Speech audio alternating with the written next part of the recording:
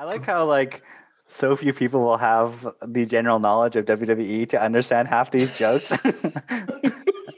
Like we don't even use Ron Simmons as like you have to actually know who Ron Simmons is.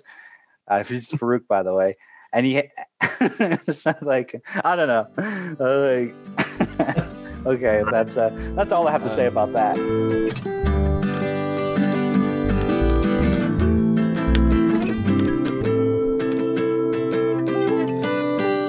Okay, welcome everyone to Page and Screen. This is a book club for books adapted to movies and a movie club for movies adapted from books. My name is Calvin De Silva, and it took me too long to get through this book because I had to stop and have cry sessions every once in a while. Hi, I'm Ashton Snapborn, and If Beale Street Could Talk is the alternate reality story of The Mandalorian. This is Doug Winnipeg, and I can't wait for the sequel. Is this a series? Hi, I'm Jesse Mully, and you should read this book. This episode, we are talking about If Beale Street Could Talk. If Beale Street Could Talk, the novel was written by James Baldwin in 1974. If Beale Street Could Talk, the movie was directed by Barry Jenkins in 2018. Let's get into the novel. It's a story told from the perspective of Clementine, who is a young black girl in, I think, Harlem. In the Harlem. In New York, right? So she's recently pregnant with her, I guess, fiance's child, who is Alonzo Hunt, nicknamed Fonny. Clementine's nickname is Tish. So Tish is recently impregnated by Fonny, but Fonny has also been recently charged with a crime that he did not commit. He's been charged with raping a young girl, a crime that he didn't commit, and is now spending time in prison. The novel follows a non-linear format. It jumps between Tish and Fonny's past, dating back to when they were children and how they met, to them kind of growing up in New York City, I guess falling in love over their coming of age. And it also takes place in, I guess, what is the more present time, which is Tish trying to navigate Fonny's imprisonment and trying to get him out of prison by talking to lawyers and trying to track down witnesses in his case to prove his innocence. Okay, let's get into it. What did everyone think of this book? It doesn't feel like you're reading a fiction. This is like reading somebody's testimony and life experiences. You know what I mean?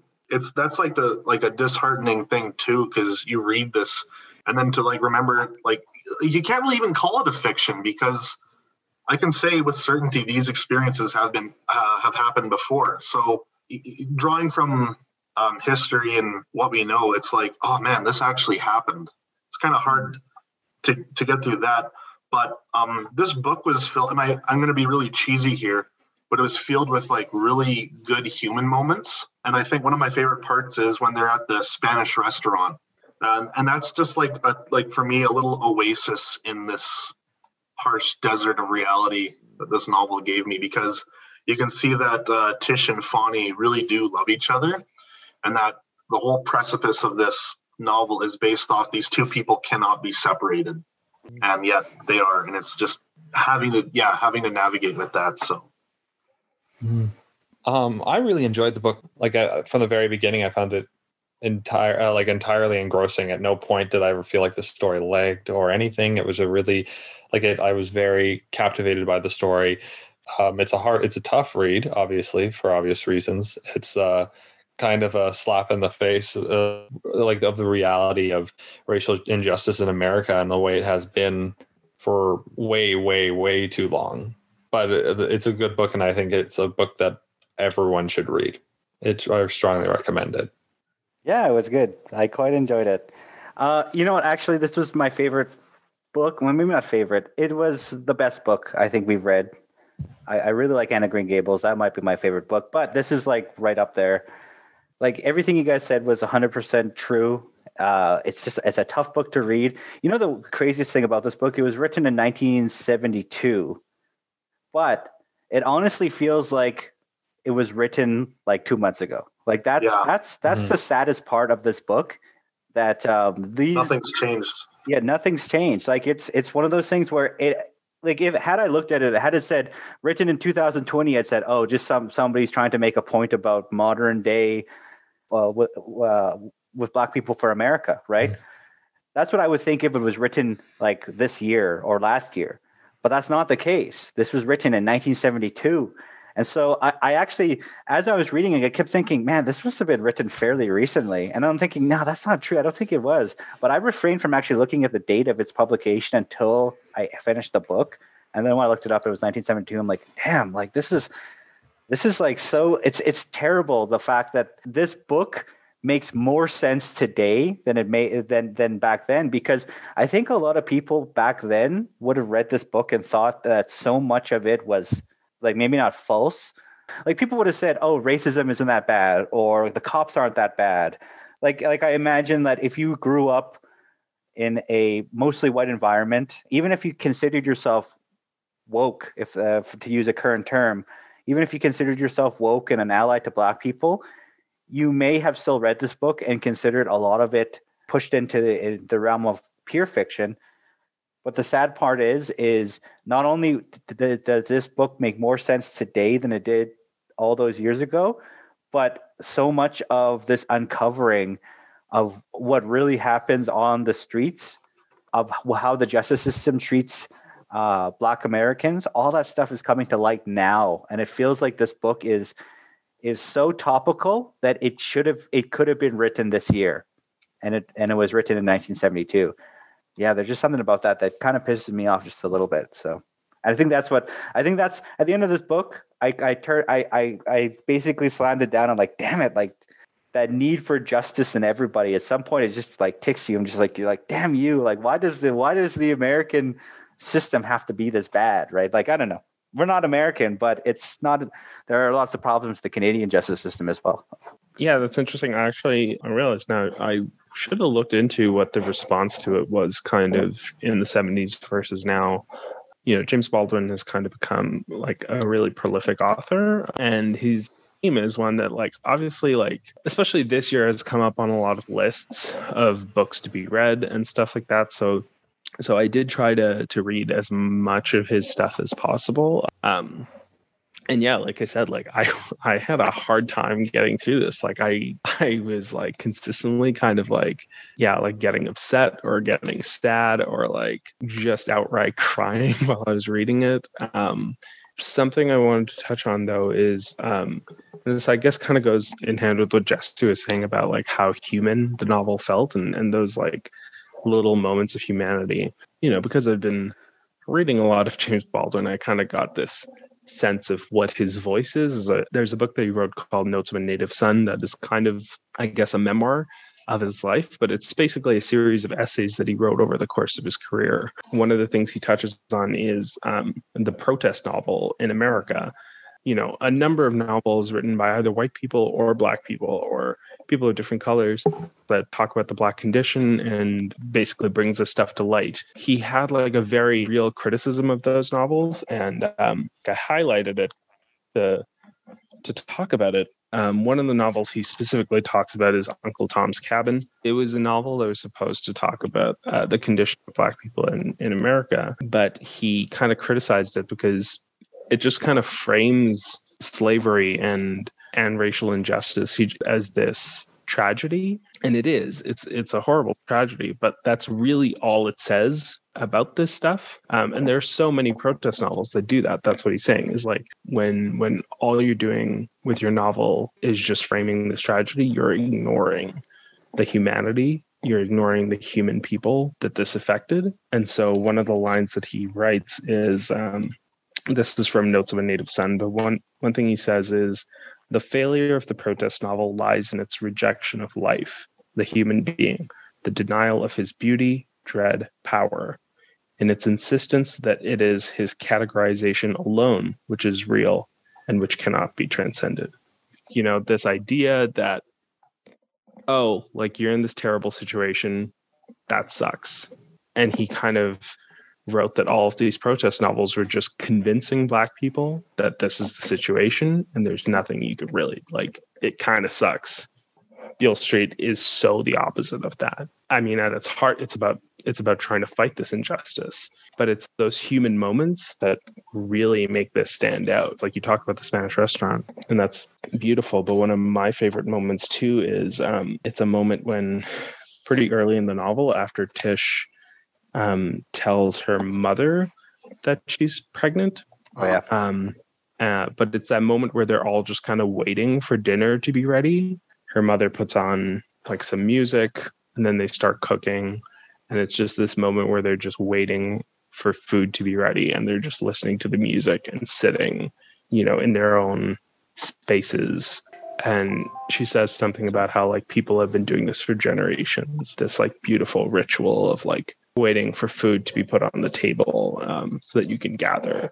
I think one of the specific terms that he uses is the blurred human voices from the street. Out of this rage and a steady, somehow triumphant sorrow, my baby was slowly being formed. Like that specific line, triumphant sorrow, I just found that like so moving, because it's like, it's more than just a novel about how terrible racial injustice in the United States is. It's about how these people, find the beauty in their life, and it's about this this triumphant sense of sorrow. You feel horrible about what's happening to them, but at the same time you feel this burgeoning need for them to fight back. And anyways, there's a quote in here that I actually really do love, and it's around the beginning of the novel. It's when Tish is talking to herself, and it's just, trouble is being alone. And that quote alone nails so many different things, because in the context, like the whole justice system is not going to help you out here. To know that you're lost and you have no one else to rely on, that's what real trouble is. And it's like a human feeling. A good thing about this book, when it's either a monologue or it's a conversation, I found that it was easy for my brain to read this book. The way James Baldwin wrote it, it feels like directly translated from one person's brain into another. And I've rarely have that benefit with books. I have to go back and reread lines quite a lot. Whereas this, I sat down and just read it in 2 days, and it was no problem whatsoever. It was so easy for my brain to fully understand and grasp what's going on. All the scenes are flawless. And this is something I would actually like, if you're in school and you have to do a book report for like maybe grade 7 onward, like this is a really good book to use. There's some pretty heavy like content for a for a 12-year-old kid in this. Well, yeah, that's.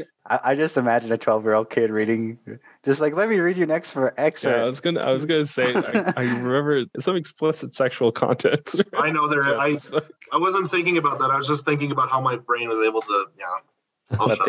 No, but that brings up a point that when Ashton suggested Beale Street, the only thing I had ever heard about this was a friend of ours, or Janelle. She explained to me one day about Black Love, and she talked about this book specifically. And I was only half listening. I didn't pick up a lot. I don't remember the conversation very well. And I'm not saying that to be a dick. It just happened a long time ago. It was just a throwaway conversation, really. But the one takeaway from that conversation was it was about Black Love. Well, and in my brain, I thought Black Love means like it's a really erotic novel. And so in a way, I kind of walked into this knowing that it was a sad novel, but it was also about Black love. And then so as I was reading it, like my preconceived notions kind of changed a lot. Like when there was that explicit sex scenes, like it didn't shock me because I knew that was coming. I knew that was likely going to be a part of the story. But the shocking part was, and I think this is what makes this book so good, it wasn't just about erotic, sexual, man-woman romance. This book talks about like this love between sisters, love between you know what I mean? Like there's this whole community.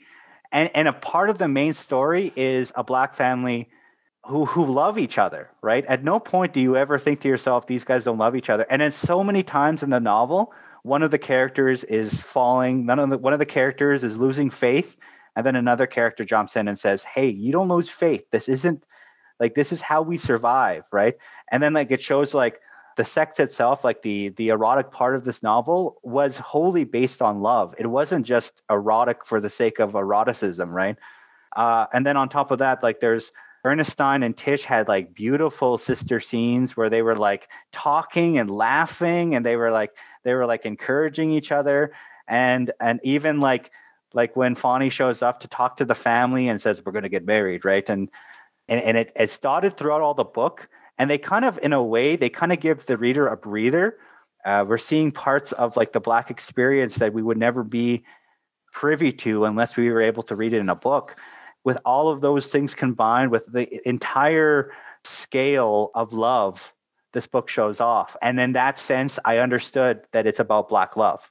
It's about Black love in like the truest sense. And I loved that book because of it. Ashton? Yeah, like I said, like I think to me, what this book really stood out to me, like the major theme of this book was hope, trying to find hope in the most hopeless situation imaginable. And watching these characters, struggle. Some of them struggle to stay optimistic through this horrible situation, and then having another character kind of try to talk them off the ledge, even though this does seems hopeless. It was really touching to read that kind of a story for a change. I think I would have never have thought to pick up this book, unfortunately, ever. And I'm glad I ended up picking it, because it like I said, I think it's, in my opinion, I think it is the best book that we've read on this podcast. It was incredibly touching and meaningful and relevant to today's issues. So I'm incredibly happy that we put this on the list. At the end of the day, I'm very happy with this book, and it spoke to me on a very personal level. To talk about another pretty key aspect of the book, there was a pretty heavy theme, I think, on religion that kind of permeates the book. I was interested to see what people thought about that aspect of it. Mrs. Hunt's pretentious, holier than thou attitude.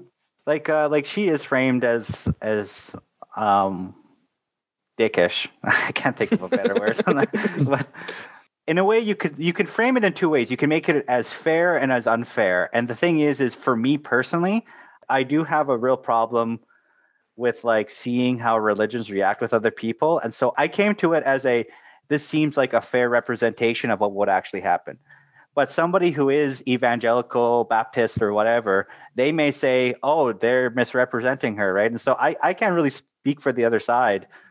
Like, it's one of those things where I always see hypocrisy when I see things like there's a key scene where they invite him to the Rivers house. The Rivers family invites them to the Rivers house. And they're talking, they're having a good time, they're trying to be good hosts, but these people they show up with something on their like a chip on their shoulder, right? And at some point, not to bore you with the entire details, actually it's a really amazing scene, you should read it. But at some point, Mrs. Hunt. Mrs. Hunt. At some point, she curses the child in her womb, and I'm like, I found that a fair representation, because I constantly see people say things like, oh, we need to protect life. Life is the most important thing. Life is godly and stuff. But then every chance they get, they seemingly trample on life itself. And I feel like that would have been a fair representation.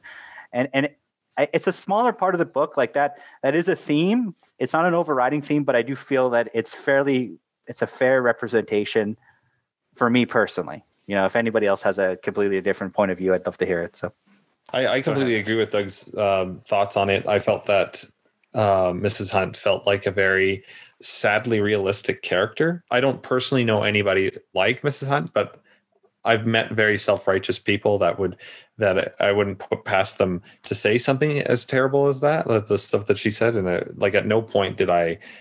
Never came off the page like, oh, that's a pretty critical, scathing opinion of religion or whatever. In my opinion, I thought it felt like something that actually certain people are self-righteous like that, and they would think they're in the right one by saying that, but they absolutely are.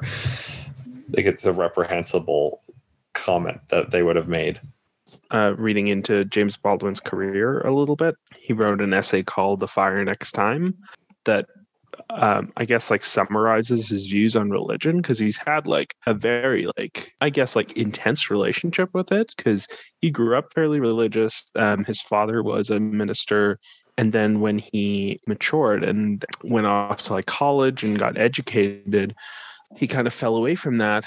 He was still very firmly entrenched with it. Again, like I say, like he has this first person perspective of what happened in the 60s. So he also saw the like rise of the Nation of Islam in Harlem at the time. He like met with Elijah Muhammad and Malcolm X and got a first person perspective of what the Nation of Islam stood for in the 60s. In both of those cases, like both in like his Christian childhood and like Islam in the 60s, like he saw the dogma behind all of it. You know, he kind of like picked out the self-righteousness of a lot of it, you know, and I think like he frames it extremely well in this novel, because I think that's why it comes off as realistic, is because he's talking about something that he's lived through. He kind of also looked at his father in a similar light. You know, he had a very difficult relationship with his father for the same reason, because his father had a very self-righteous approach to religion and how he preached religion. You know, I don't necessarily think Mrs. Hunt is a one-to-one representation of his father or any one particular person, but I think this is definitely like a character that he has experienced in real life. And there's some really beautiful and moving imagery in the way that he conveys this stuff, because the very first, like one of the very early scenes is when Tish and Fonny are children and how they're getting to know each other, as Fonny takes Tish to his church, and Tish witnesses these people in this like frenzy, this like religious fervor. And it was in that moment where she looks at Fonny and they realized that it was something like, you know, the people that love us are not here, or like the people that matter to us are not in this place. It's this beautiful kind of summation of how like this is the like self-righteous dogmatic aspect of religion that she rejects at an early age. Like it's also, I kept thinking this must have been written fairly recently. So the book's written in 1972. It's at the end of like MLK died, 2 years earlier. The New York crack epidemic is like just starting at this point, right? And then on top of that, the AIDS epidemic is a decade later, right? It's just this really terrible feeling where I felt that the person writing this book would have had to have that historical knowledge of crack is coming and AIDS and the mass incarceration, the war against drugs. You'd have to have all of those historical contexts to make this novel. But the saddest part about this novel is it's before all of those things happened. It was almost like it was like prophesying, here's the problems we're facing today, because all of those things, like the crack epidemic happened, it basically killed or imprisoned an entire generation of young Black people. And then because of needles, because of heroin, because of the drugs, because of all of that stuff, AIDS really took a toll on those communities as well. Reagan came in and he passed all of these war against drugs.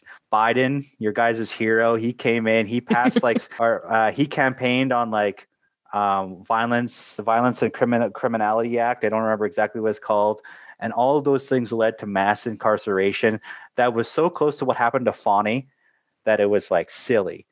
And then on top of that, more recently after Rodney King, where people finally had access to cameras, and then beyond today where we all have cameras in our pockets, we're starting to see exactly how police officers interact with Black Americans, right?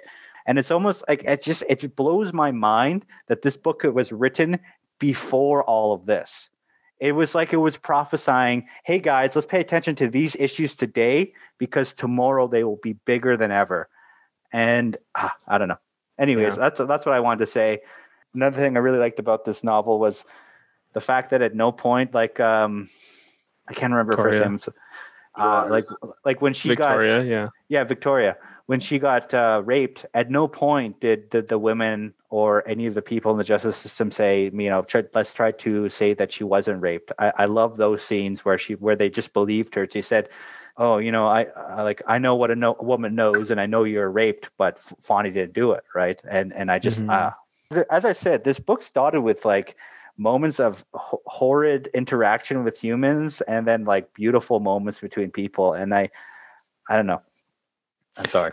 To go back to what you said about how it does feel like it's ahead of its time, like that's another reason why it is. You think about like the Me Too movement didn't come about till like 2 years ago or 3 years ago or whatever, and and all of a sudden we're now thinking in those terms. We're thinking in these terms of like, oh yeah, like we need to start believing women. This was 35 40 years ago that this story already kind of took that perspective, and I think that's also ahead of its time. Another thing I think is also the way that they represent masculinity in this book. Yeah, is severely ahead of its time. Like think specifically like Fonny's relationship with Tish, I think is so beautiful and truly, like you said, based in love, but also his relationship with his father and his relationship with his friend Daniel Carty. Both of those like male relationships and love between two men, that's something that you don't see very often in books, especially from a male author, like especially considering that James Baldwin is a male author. Like you don't see this like genuine like representation of love between two men. That is another thing that I think was like really ahead of its time. The one thing I really liked about the Daniel relationship is when he's talking about being in prison, he's talking about the horrors. But the thing is we so much tend to dehumanize criminals. Like I was just watching a documentary on the Yorkshire murder, and they had the only reason they didn't catch the guy is because they didn't care about prostitutes. That's essentially what it boiled down to. And I feel like we do the same thing with criminals. But there's this whole scene where like Daniel's talking about getting raped in prison and stuff like that. And so often in movies and stuff, it becomes the butt of the joke. Like rape in prison is funny or something. But they always framed it as it truly is, as just being like horrid. And they're talking about how Daniel was never ever gonna like forget what happened to him in prison and stuff. And they simply don't, especially when it comes to Black people. I can't think of really any white examples either. Maybe they're just males in general, but they never frame that in such a way that allows males to have that agency of like, I'm hurt. This hurts me, and it will continue to hurt me, and it's horrid, and there was no jokes involved, right? Like it's a really this is why I say that this is the best book we've read. So okay, our time for the book is running up. Does anyone want to add anything else? Did you learn a lot about Black love, Ashton? Sure did.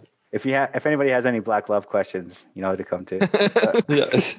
I think like already kind of covered a lot, but if you don't consider yourself woke, or if you're looking at like a list of like books that you need to read to be woke or whatever, like because there was a lot of those going around this year, like this is probably the best place to start. Like I read a lot of those books. I read a lot of nonfiction books about racial injustice in the United States, and I read a lot of fiction as well. But like I think out of all of them, like this one stood out like head and shoulders, and it was written 40 years ago. So if you're looking at where to start and where to educate yourself, then I think this is definitely a good place to start. Yeah. To get into the movie, it came out in 2018, was directed by Barry Jenkins, follows the story of the book very closely. There are maybe a few scenes that are left out, primarily in Tish and Fonny's childhood isn't touched on in the movie as much, and the ending is slightly different. The movie has the more, I guess, hopeful ending, or like, and a slightly easier to swallow ending. In the book, Fonny's father kills himself at the very end because he kind of, I guess, loses hope in the fact that his son is. Yeah, he loses his job, and I guess like kind of loses hope in the fact that his son's ever gonna be free. So yeah, he winds up killing himself, and they find out about it like in the last page of the book. And it's in the last page of the book that Tish goes into labor, and it's really kind of a disturbing scene because it's her going into labor and realizing that Fonny's gonna miss this. And I think going back into this like dream of what his freedom would look like. Yeah, it was a tough ending for the book. In the movie, we see Tish give birth, and then her child grow up into adolescence, and then her and her child visiting Fonnie in prison. It's kind of this beautiful moment of this family, surviving despite the situation that they're in. I absolutely love the movie. I loved it when I first watched it. It's absolutely gorgeous to look at. The cinematography is phenomenal, and the same with like the music. I feel like I didn't appreciate this the first time I watched it. Watching it again, the music is absolutely so beautiful. Performances are obviously like stellar. Regina King, who plays Tisha's mom, is so good in this movie, and there's just such a visceral reaction to watching her. Yeah, I tremendously enjoyed the movie. What does everyone else have to say? Yeah, I think it's a really good adaptation. Like you said, it's pretty accurate, other than like the ending and the fact that they like kind of cut out a lot of the childhood bits. Like the way he adapted it is pretty much exactly how I envisioned it reading the book. Not a single one of these characters were miscast, or like it was pretty much exactly how I imagined every single one of them. If you were to ask me which one I prefer, the book or the movie, it actually would be a really hard call for me. They both get the same point across as effectively as the other, I think. So I really did enjoy the movie quite a bit. This book and the movie are so close together. Even like the scenes that like the way they build the scenes chronologically mirrors the book. It's almost like they had the book open, and as the scenes progressed, they simply wrote new scene and they added. Like that's how close the two are. The only major difference is the ending, and I don't know how much we want to get into the ending right this second. I'm sure we'll talk about it, but I just wanted to talk about the cast to connect it with what Ashton said. Once I knew I was reading this, I tried to stay away from anything about the novels. The sad thing is the book kind of showed me the two actors that I knew would be there. Everybody else, I didn't know. I didn't know that Regina King was involved. And so I didn't know who was going to play the mothers. I didn't know who was going to play the Officer Bell. I didn't know who was going to play anybody, right?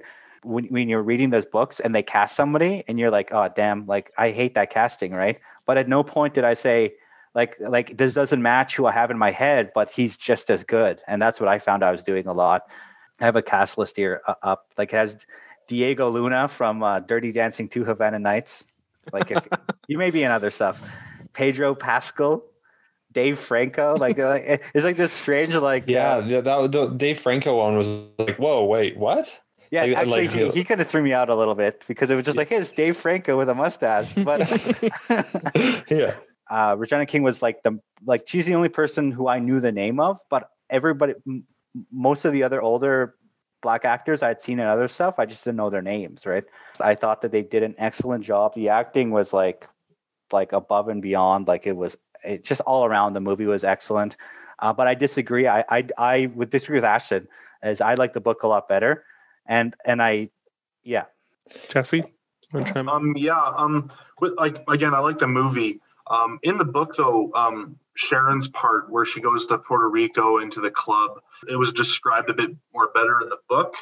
And that's kind of a part that I actually do enjoy because it's simply Sharon taking up this mantle of going into the unknown in this completely ridiculous scenario to try and absolve her son-in-law's guilt.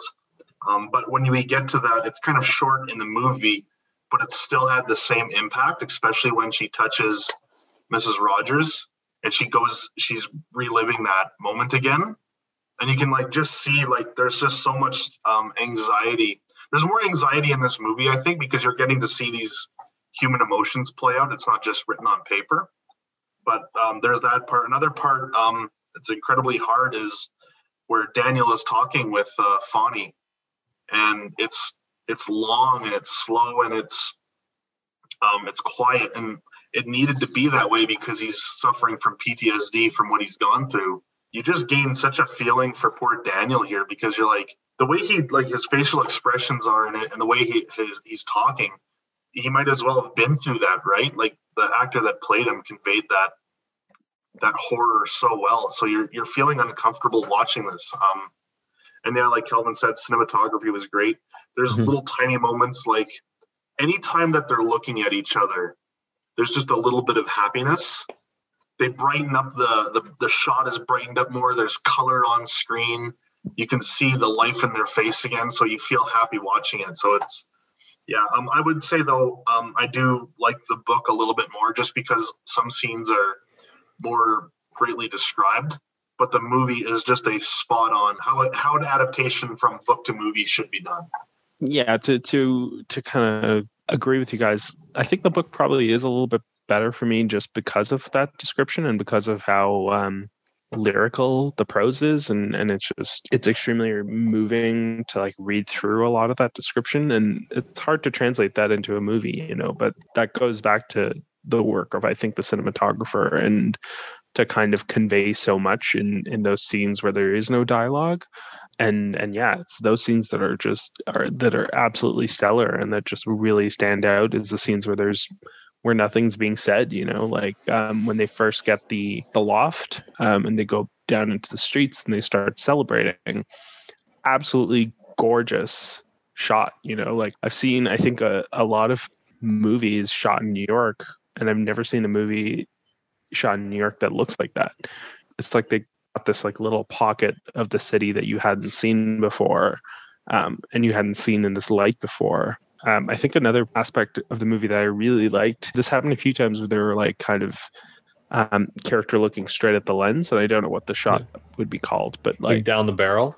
Yeah, kind of. And so a lot of those shots, and they're so powerful. And meaningful, because like Barry Jenkins just kind of lets us sit with it, like he doesn't cut away with it. He let his actors kind of emote in that moment, and those scenes range in emotions. You feel the love between Fonny and Tish, but you also feel that sense of desperation between them when they're looking at each other through the glass in prison. But he also does it for characters like Belle, and you feel that like that uncomfortable feeling when you're looking at him.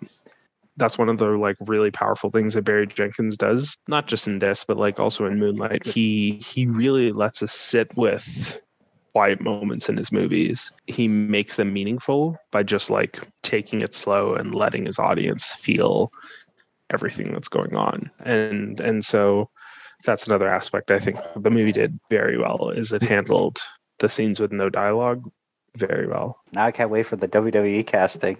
That's it. Oh God. Yeah. Going back as a quick aside to Doug saying, "Oh, Diego Luna from Dirty Dancing Havana Nights." I'm surprised that's the one you went to be honest with you. Like, seeing that Diego Luna more recently was in Rogue One and played Cassian. And that was definitely my first thought. Between him and obviously Pedro Pascal, who played Mando, or I think that was his intention. Is Diego Luna the lead in Dirty Dancing too? No, right? Yeah, he is. Is he actually? I promise you, he's the lead. All right, I gotta watch this movie. Look, Ashton may be the Black Love expert here, but but I'm the Dirty Dancing 2 Havana Nights expert in this group. All right. Okay. Sorry, I'm just trolling at this point.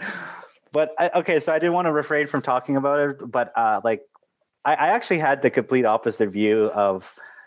I thought that book ending was more hopeful than I liked the book ending more than the from the movie ending, because so the book ending, and I'm trying to remember now that I'm thinking about it. It's like it ends on like a poem or something where it's like cry. He's like right, and then there's a baby crying so loud it means to wake the dead. But so it's a really ambiguous ending, and I think that's why I like it. It doesn't say Fonny got out. It doesn't say Fonny got this. It basically says we don't know what happened, but life goes on. That's what I took from it. But the movie itself is like it's like a hard he asked for parole and now he's in jail for Or he took a plea bargain. Or plea bargain, which makes it even more. It makes you feel even more hopeless for him and for a situation where it's like, yeah, they did everything they could and it still wasn't enough, and he still had to serve like a plea sentence regardless. In the sense, you're right, it does feel even more hopeless. And the thing about an ambiguous ending though is it could have been a lot worse, but it also could have been a lot better. So that's why I like the book ending. It was a lot more ambiguous, and I felt because of its ambiguity, I felt it was a lot more hopeful. That being said, it's not like I was pissed off at either of the endings. I quite enjoyed it. And in fact, as I was watching the movie, because I literally finished the book, and I'm like, well, I might as well watch the movie right now. Started watching the movie, and I kept thinking to myself in the back of my head, how are they going to like end it? Are they going to end it on a poem or something? But no, they ended it like they did, where he sees his growing son, and both were beautiful in a way. But I just liked the book ending a lot more. I thought it was more hopeful, and so yeah. Yeah, I guess the ending in the book can be interpreted that way. Just from what I got from it, just a loud ending like that with this baby crying and it's heading toward to see Fawny. I just got like such a loud ringing in my ears when I was reading that ending. Well, and I guess the father does die in the book, right? Frank. Yeah, Frank. Frank dies, so that's the sad part. But like at the same time, like they're kind of building to he could get parole. Like it really shows like this tactic of like the American justice system. And you know what the sad thing is anybody who knows me knows that I'm a big fan of true crime. I'm a big Forensic Files fan. Like I've watched all of those episodes. And I know personally of, not personally, maybe I shouldn't say that because I don't know them personally, but I do know of examples of people who were charged with rape in the 70s. And these are all black men, by the way, who were charged with rape in the 70s, served 40-year sentences, but were released in the mid 90s or early 2000s because of the advent of DNA, right? And I think another reason why I thought the ending of the movie was so sad was because that only happened to men who decided to test the system and say, maybe I can beat this rap. They lose, they spend 25 years in prison, and then DNA exonerates them all of these years later, right? But they don't keep those rape kits if someone goes with a plea deal. Like as soon as they say, I did it, aggravated assault and rape, okay, here's 25 years. They get rid of all the evidence. They don't need it anymore. The person said that they're guilty.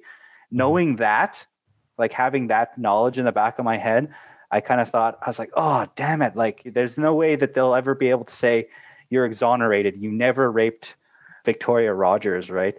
That's what I took. And so that's a larger explanation as to why I think like I had this visceral reaction of once he said, oh, I took a plea deal. I'm like, damn you, don't take a plea deal. Like, don't you know that in like 25 years, DNA will exonerate you from this?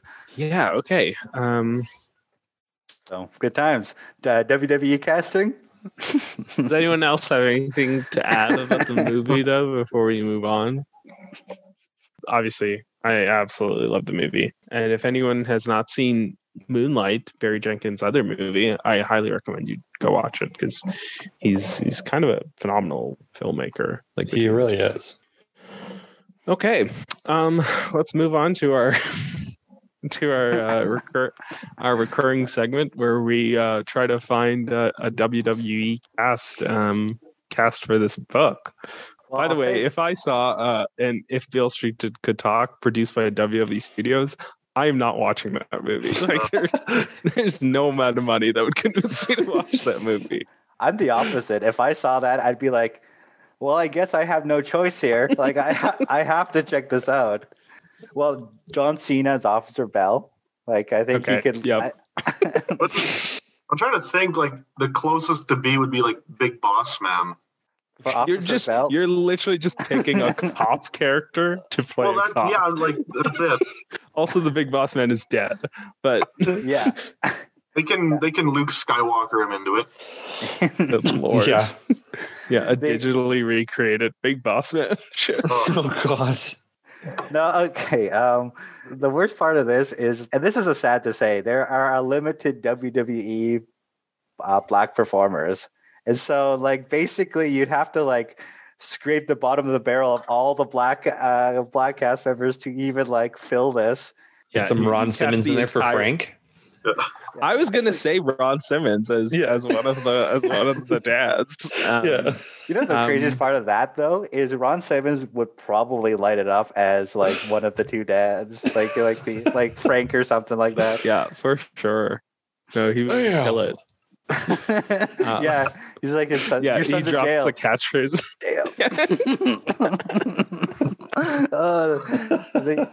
Just awful. Just cast the entire New Day. Like I don't even know in what roles, but they're just peppered in throughout. Well, Biggie is obviously Daniel. So This that's was Hunt and Yeah, Biggie would be a good Daniel, actually. That would make me so sad to see Biggie in that. he'd light it. You know, the craziest thing is, I think Big E probably, like, not joking, has the acting chops to actually pull off an awesome Daniel character. You just watch it, you'd be like, damn, Big E's lighting it up over there. Like, Who are we cast as our leads, guys? well, Titus is in there somewhere. And it just feels like racist. Like, I feel like I'm gonna get canceled if I start naming names. Like, that's Also, I think the other thing too is the characters are so young. How many young Black WWE stars are there? I think Xavier Woods would be a decent for Fonny. yeah. You're right. You're right. True. But the like how many Black women are in? Knowing WWE, they'd probably find a way to whitewash one of the roles. Yeah, that's what I was thinking. Like, they just cast Mandy Rose as Tish for some reason. Yeah. Oh God. like how many Black women are even in WWE? Like Naomi and Sasha Banks and Medusa. Bianca Belair. what about Ember Moon? Bianca Belair. Yeah. Bianca. Yeah. So I guess you could fill the cast. I don't know how good the cast would be, but you could fill it. Like, actually, you know, Sasha Banks did a pretty good job on The Mandalorian. Like, I don't know how well she could. How well carry. that translates into this extremely emotional script. But yeah, she could probably do it. We'll just throw in a fight scene for no reason. Yeah. Here's a hand flamethrower. Would you cast as the lawyer Hayworth? You know, actually, I could see John Cena doing that role. I'd pick Dozovic. Oh Well- yeah, okay, sure. Yeah, Compl- yeah. he's like talking. It's like, what? It's just like, hey, it's like, are you gonna help get Fonny out? He's like, he's just like, what the hell? No, okay. But that's the thing we never touched on, was the casting for Hayworth. Like, in the book, they describe him as mid-30s, chubby with balding hair, and in the movie, he's like super hot guy from whatever movie. I can't think of it. Super young looking guy that just like fresh out of college. Like he looked like he is like 20, 24 or something like that. I think that actually does make sense, though. Like, I can't fully recall the description of Haywood in the book. But like in the movie, it just makes sense because he would be really young, you know, like, and he is like kind of untested, you know, and that's why he's willing to take on this case. Obviously, in the 70s, not a lot of people were taking on these cases or defending these men. It does kind of make sense, I think, for him to be kind of young. All right, that pretty much wraps up our thoughts on If Beale Street Could Talk. For our next episode, I have chosen The Ghost in the Shell. Yeah, very excited for that. Thank you for joining us on this episode of Page and Screen. Special thanks, as always, to me and my friend for creating all the music you hear on this show. Check out more of their music by visiting meandmyfriend.bandcamp.com. If you haven't already done so, go ahead and subscribe to us on Apple Podcasts, Spotify, Stitcher, wherever you get your podcasts. And if you really like us, leave us a review and a rating. That would really help us out. If you'd like, you can connect with us on social media. We are at Page and Screen 1 on Twitter, Instagram, and Facebook.